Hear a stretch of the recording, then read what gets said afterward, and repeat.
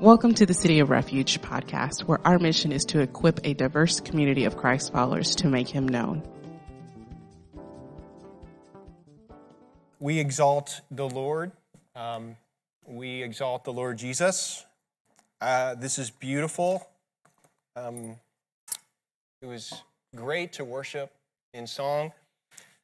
You know that Anna was singing a beautiful song, but she was also, you may not know it, she was inviting us into a spiritual battle.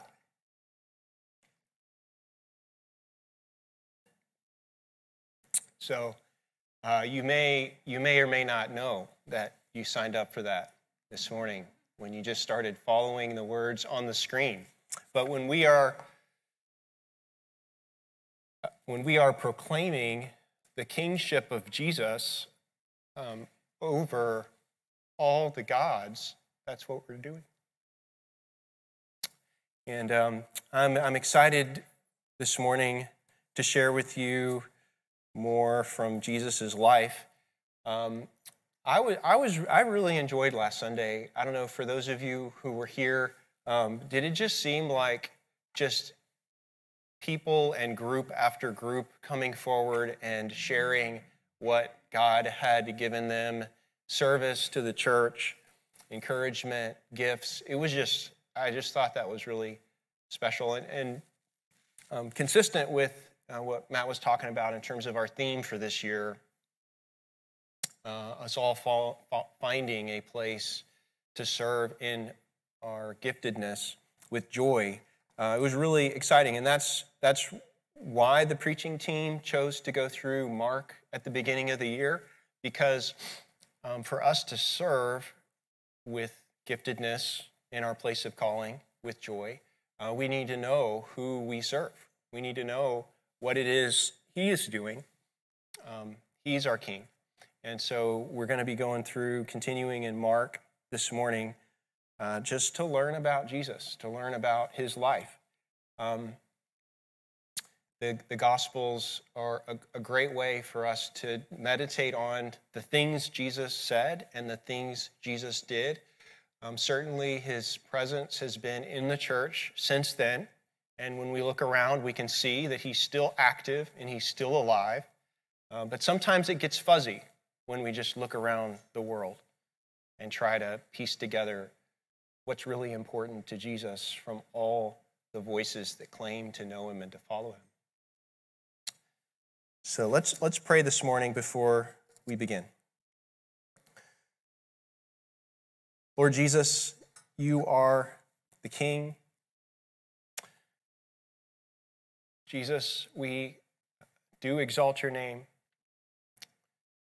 We lift up your name in our hearts and in our community this morning above everything else that sets itself up as a God.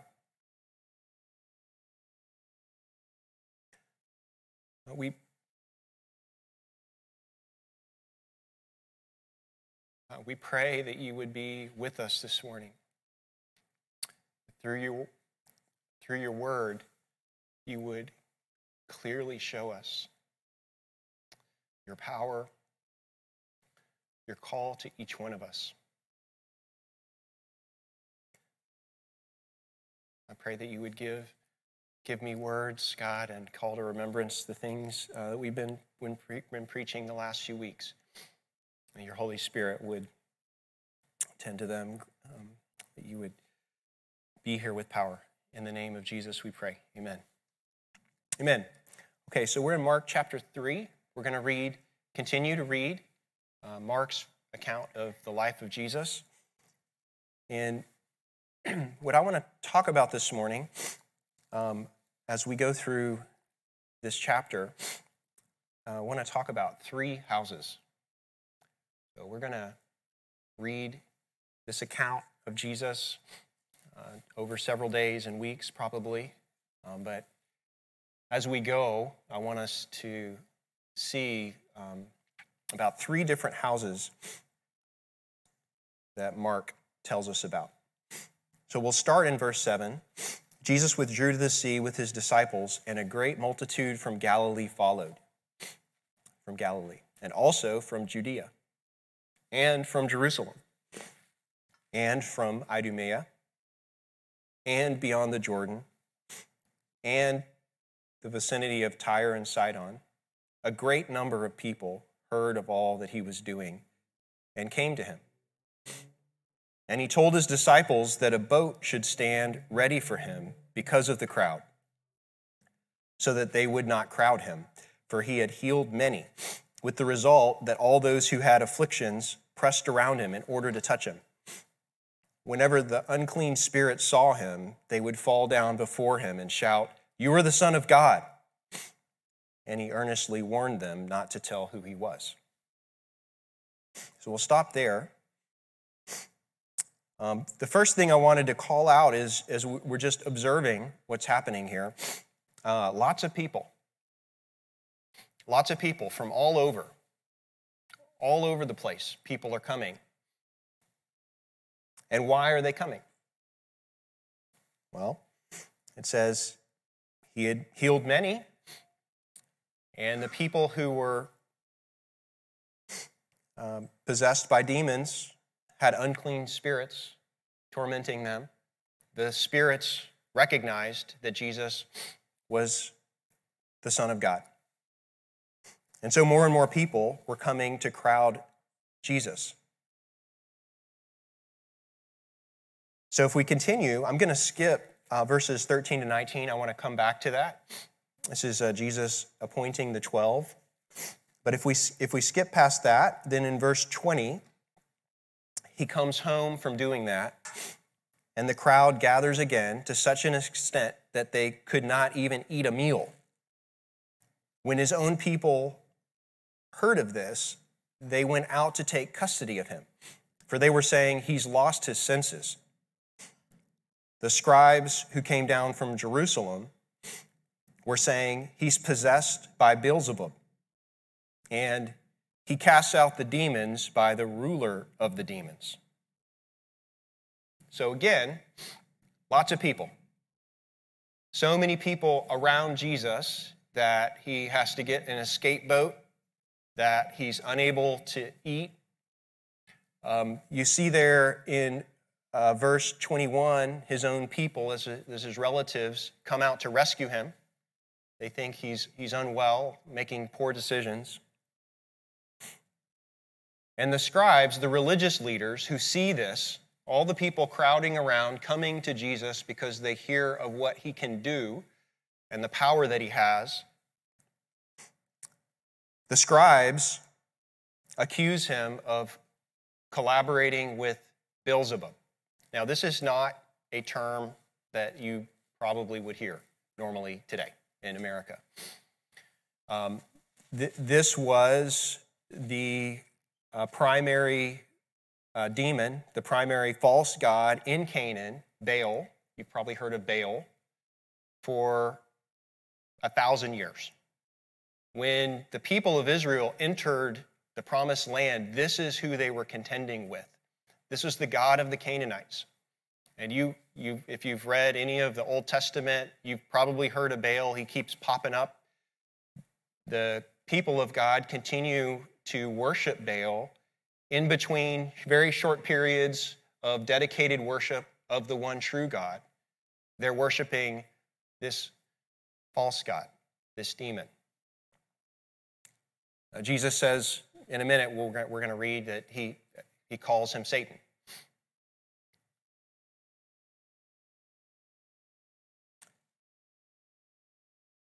So what I wanted to point out here was not just what they say. We see obviously they get it wrong. I mean, they're calling Jesus Satan, and Jesus will address that.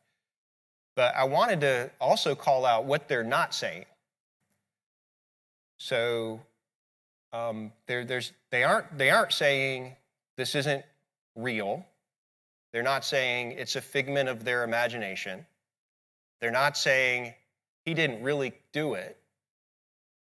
There is a common understanding that, yes, we've been here, we've been in this land for a long time, and we have seen that people are tormented by Baal and demons.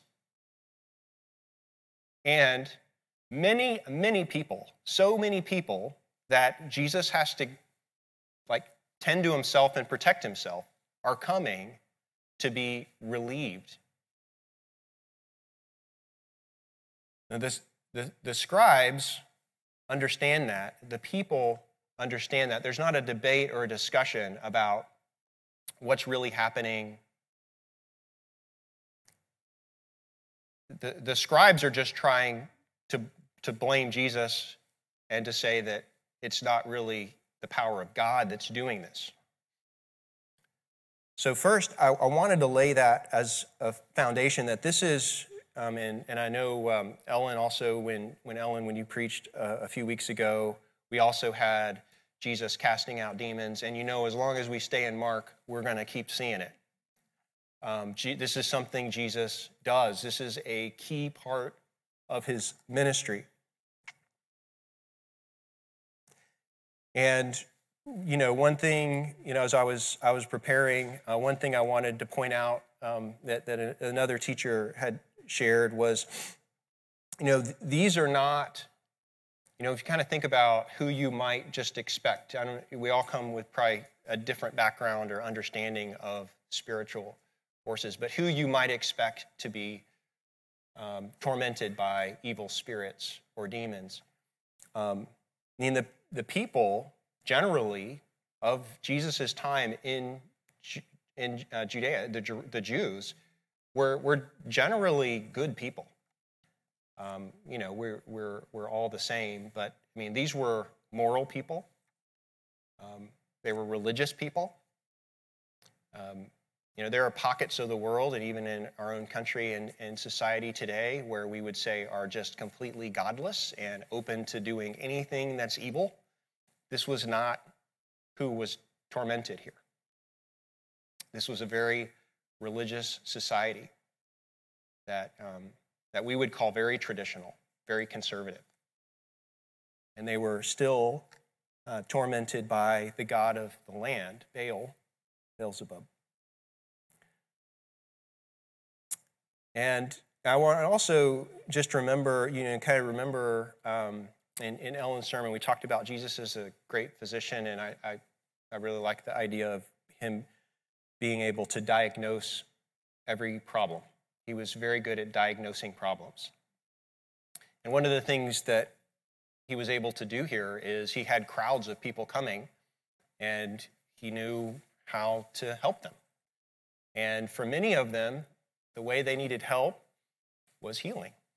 We've read in the Gospels stories of God through Christ, Jesus healing deformities, illnesses, terminal illnesses, what we would probably call psychological problems, and many, many times spiritual torment, possession.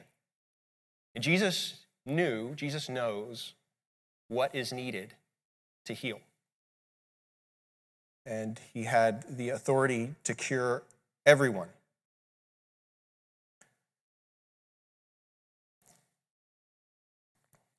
Okay, so I wanted to talk now about this first house. So if we keep reading there in verse 23, this is Jesus has a chance to respond.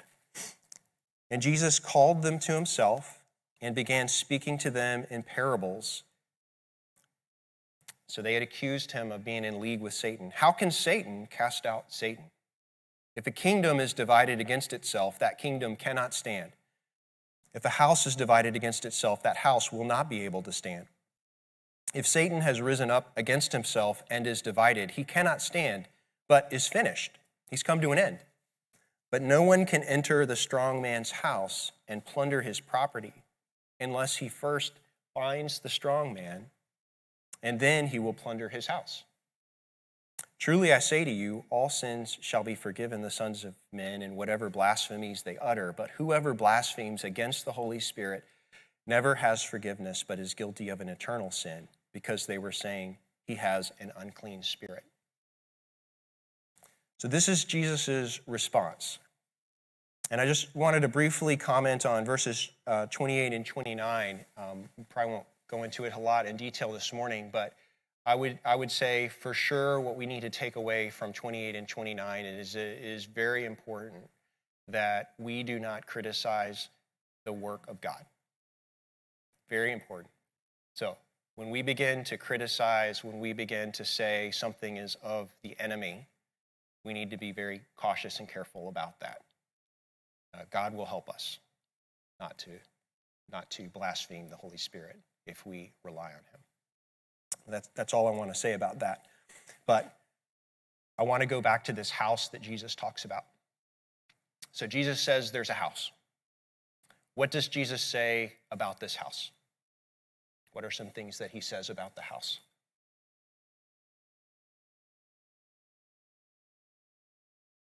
It's falling. It's on the decline.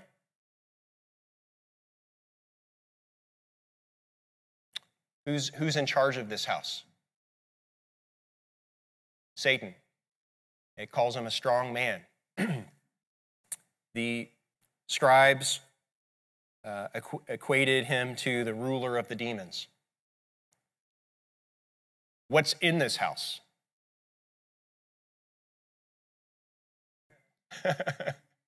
What's inside the house? Yeah, it's not just Satan and his demons, is it?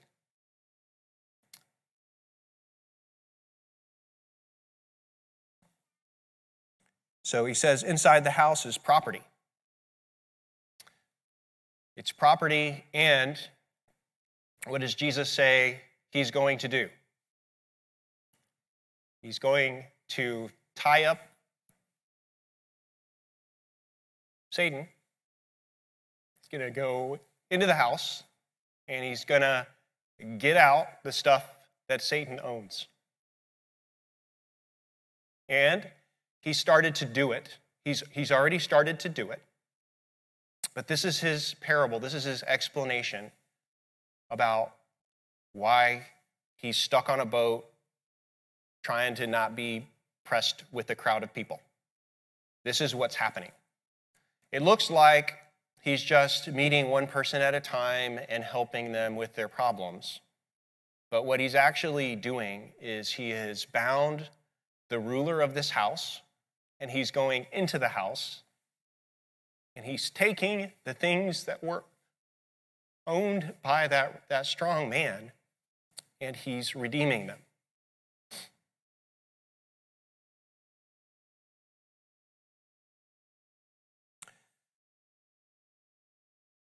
So what I wanted to talk a little about is Jesus did that. We are not at the end of the record of all of the times Jesus did that.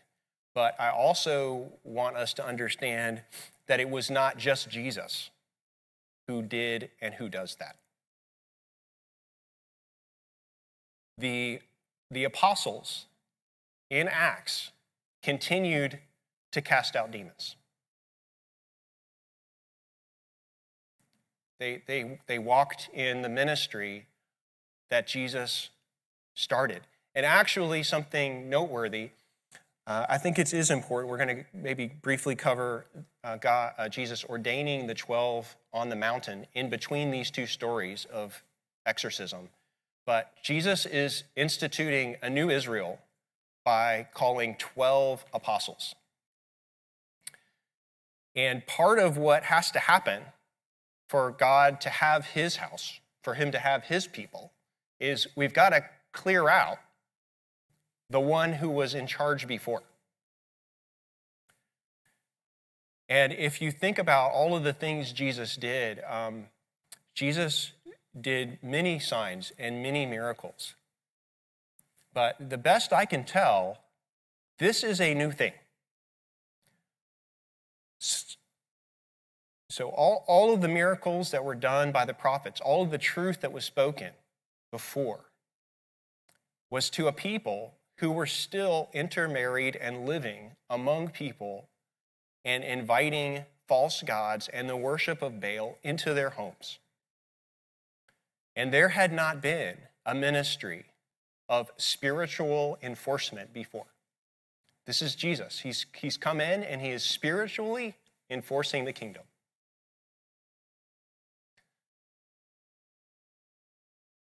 So Jesus says that this house is on its way down. And Jesus is bound the ruler of the house. And he is showing what it's like to go into a house that's alarm has been disarmed. The owner doesn't have any more weapons and is tied up in a chair and has lots of important, valuable stuff. What does it take to go in and get that stuff out? You just got to walk in there and take it. It's not a castle that has to be besieged. In fact, if you read the first examples here in these verses, the demons are throwing themselves at Jesus' feet. You are in charge. You are the Son of God. So it's important for us to recognize that as we walk in the power and the leadership of Jesus, it's not really a battle. We talk about spiritual warfare. We talk about battles. I don't want to say it's wrong to talk about it like that, but it's really a victory that Jesus is leading us in.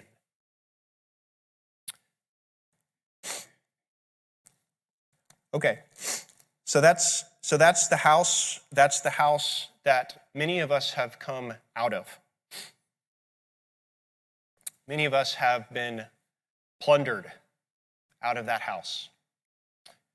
And what does it look like when we're a property of that strong man? There's lots of different things. We don't have time to get into all of them, but I wanted to maybe a more familiar passage talk about what it can look like. So if you turn to Ephesians chapter 2, I wanted to also share from Ephesians because I wanted to show that Jesus in his life and his ministry operated in battle against the enemy, in calling people out of this house. The apostles did. This is a letter to the church in Ephesus. And Paul says, you guys remember Ephesians 2:8, for by grace you have been saved through faith. Okay, well, before the grace part, before the saved part, let's go back to verse 1. And you were dead in your trespasses and sins, in which you formerly walked according to the age, according to the course of this world, according to whom? The prince of the power of the air, of the spirit that is now working in the sons of disobedience. So Paul says Jesus has already bound the strong man, but now 30 years later, 40 years later, there is still a prince of the power of the air who is still operating among the sons of disobedience. And I wanted to bring this up because this is one of the most basic ways to recognize the work of the enemy and to recognize who, including ourselves, may be still under his power and influence, is that they're called the sons of disobedience. Where there is disobedience, where there is rebellion, where there is pride exalting itself, that is the work of the enemy. The enemy is in charge. We are bound in the enemy's house, in Satan's house. And I won't have time to read it, but how do we operate then? As Christians, how do we walk in a world where there is spiritual power leading people to be disobedient? But Ephesians chapter 6, how does Paul end his letter to them. I think we're mostly familiar with what he says in Ephesians chapter 6. Starting in verse 10, he talks about the armor of God. And he says, put on the full armor of God so that you will be able to stand firm against the schemes of the devil. For our struggle is not against flesh and blood, but against rulers, powers, world forces of this darkness, spiritual forces of wickedness in the heavenly places. That's where our fight is. We often get distracted about where our enemy is and where our fight is. And Paul, in his letter to the Ephesian church, decades later, is saying that is still where our fight is. We've been saved from this house. So I want to ask if there's anyone in the room who can remember before you were a Christian, were there patterns or habits of disobedience that you could not control? Just something that specific that you think about before you were a Christian, that you saw, you sinned and there wasn't really a way to stop it? Anyone? Okay. So before Christ saved us, we were enslaved in this house over here. We were in this house and we were disobedient. And there was nothing really we could do because apart from Christ, we had no power. So for those of you who raised your hands, have you seen the power of Christ to free you? Stand up. Stand up if you have. So this is what Jesus does. This is what Jesus does.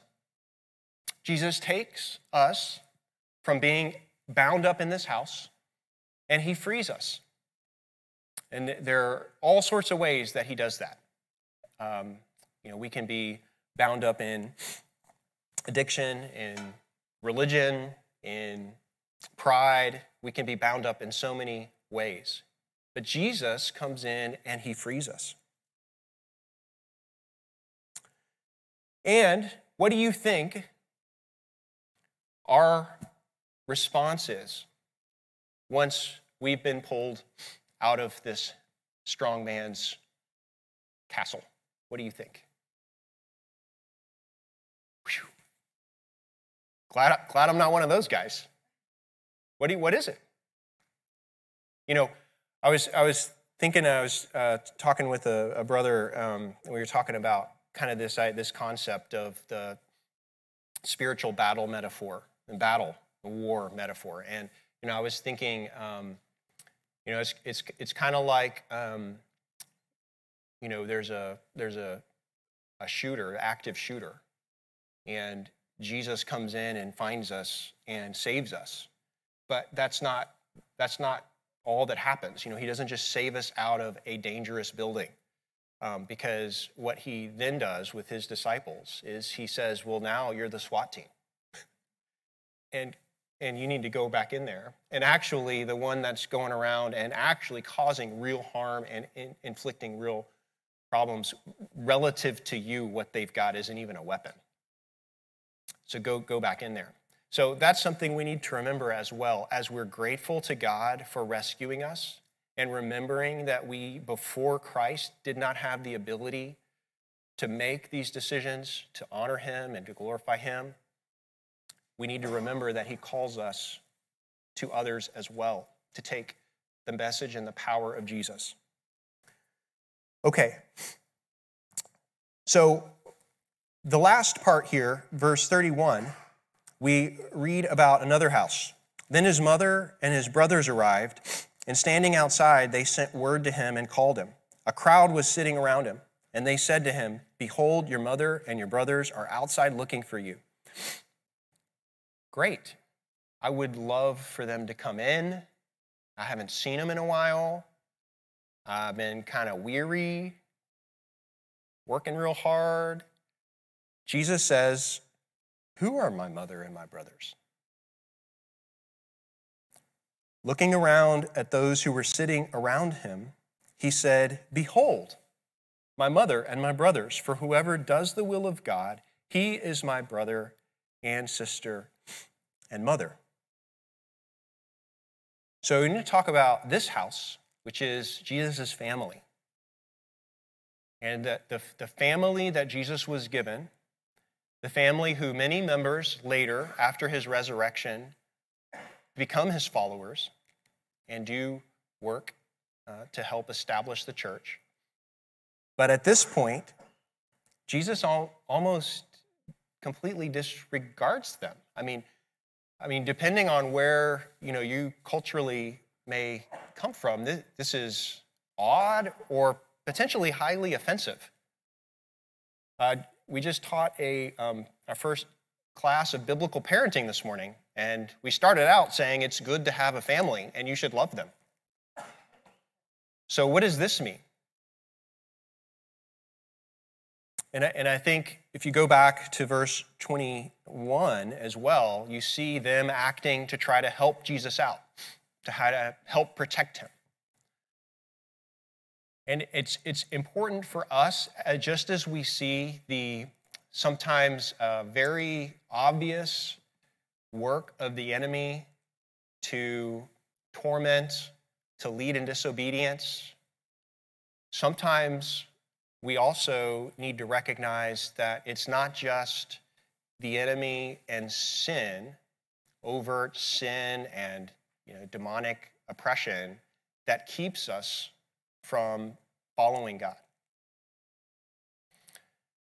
And Jesus is resetting here. There are many other places. We talked about some of them this morning in our class, and you could go look them up. Many other places where Jesus is intentionally challenging our view of family and its importance. It is important to God.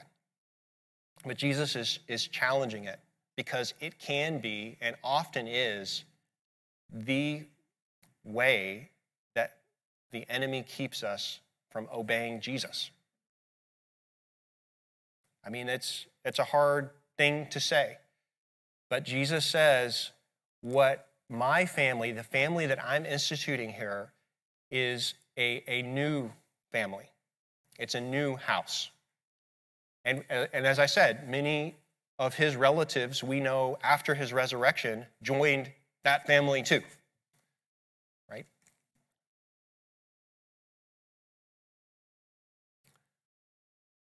And how do they do it? He gives here in verse 35 the criteria for being a part of this new family, this new house that he has created. Whoever does the will of God. And I think he's bringing back really, there's a house we're all born into in our family. There's a house that many of us are imprisoned in as the enemy has control over us. But then this house that Jesus has instituted is a house that's based on obedience to God. And this is what Jesus is delivering people from and to.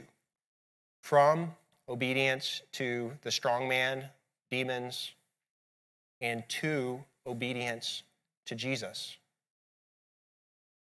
And it's important that we recognize, I think, that even though we have security in our natural families, we have security and love and fellowship, that those are not eternal.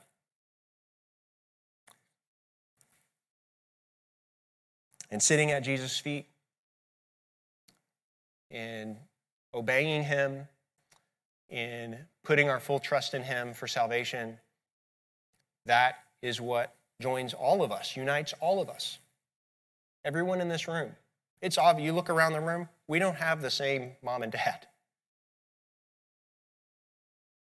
But because Jesus has called us and by his power pulled us out of the clutches of the enemy, we now share a father. We share a brother. And all of us are brothers and sisters and mothers and fathers and children to one another.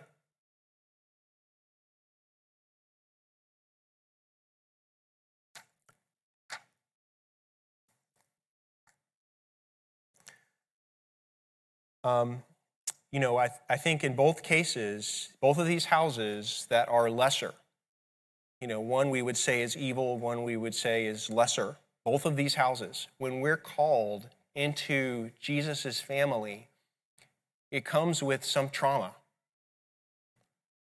And for some of us, we talked about getting pulled out of a way of life, being pulled out of addictions, being pulled out of relationships that are evil.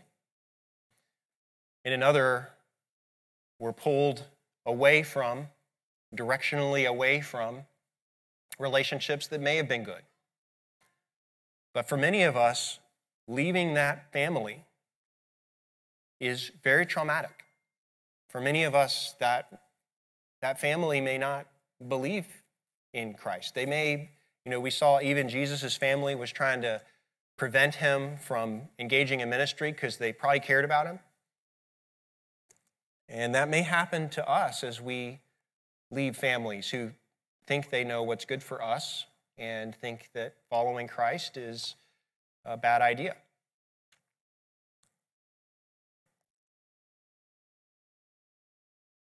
But for these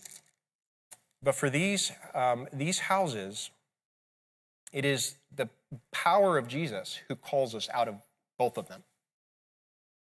And it's because of his love for us that he does.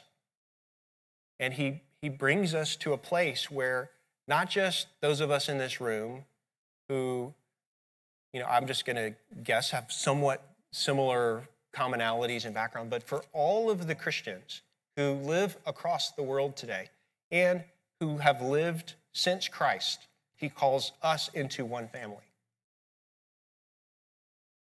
And what does that mean? I go back to the song Anna had us sing when we sang about Jesus' name being above all gods. All gods. Not just generally above all gods, but Jesus' name has power over Satan, Beelzebub, Baal, Shiva, Buddha. If we live in the U.S., he has power over the god of greed.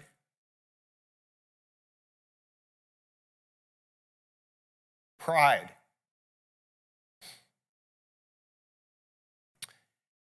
Jesus is over all of those gods. And the demonstration of Jesus' power to rescue from sin in every language, in every country around the world, since Jesus is a proof and a testimony to his sovereignty. He is the one who we serve. That's who we serve. It doesn't matter. The demons 300 years ago in pick any random country, they fled when Christians spoke the name of Jesus. Demons 2,000 years ago did that. Demons today, pick any country, flee from Jesus. He is the only name with that authority. And we, who knows why God called us to be in his family? Who knows? But that call comes with responsibility as well. And I wanted just to note, when we get finished today, if there is something specifically that you would like prayer for, we're going to be at the front. The prayer team will be here. Elders and deacons, if you feel comfortable, come up to the front, and we will be praying for you. If you don't feel that you have been freed from the strong man yet, please come forward. We will pray for you. If you have difficulty with your family relations and you're not sure how to handle them, or you need God's help or wisdom, please come forward and we'll pray for you. If you're ready to take up your SWAT gear, and there are people that God has laid on your heart today, and you need prayer, please come forward. Let's pray. God, we thank you for your word. We thank you that we have the testimony of your life, Jesus. It's hard, but it would be way harder for us if we weren't able to look and to read. But it's so clear to us when we do that you are the sovereign King. You are the God above all gods. We pray that you would guide us today, that you would lead us in triumphal procession, that you would show us your love and your victory and make us your family. In Jesus' name, amen. Elijah, could you hold on a second? Elijah? I wanted to ask you a couple questions. I'm taking notes, and maybe others have had similar questions, but one is, so the three houses, the house of the strong man, house of your own family, and then the house of God. I know, and as you were speaking, when I left the house of the strong man, the trauma you talked about, I still feel the calling of that house, the habits, the rewards. What do you say if folks here are feeling that same temptation, or from your own family, the same calling, the same patterns that are not godly, but are part of the house that you were part of for so long? What do you? Yes. What's the help for that? Yeah. Well, I'll try to be brief. We are called to walk in the Holy Spirit, and when we receive the Holy Spirit, we're called each day to take up our cross and to walk in the Holy Spirit each day. It's a choice that we need to make. We will be tempted, but I also believe that we become comfortable in this house. And I think each one of us needs to, through the power of Jesus, address where we see we are still in bondage. We need to pray. We need to pray that Jesus would release us from bondage. If you are in bondage today, that is not God's plan for your life. It is not something that is normative for the Christian to walk in until they die, is bondage. If you are in bondage today, Jesus can free you. And we need to boldly ask for that. We need to boldly go there. Thank you. Thank you, Elijah. Appreciate that, brother.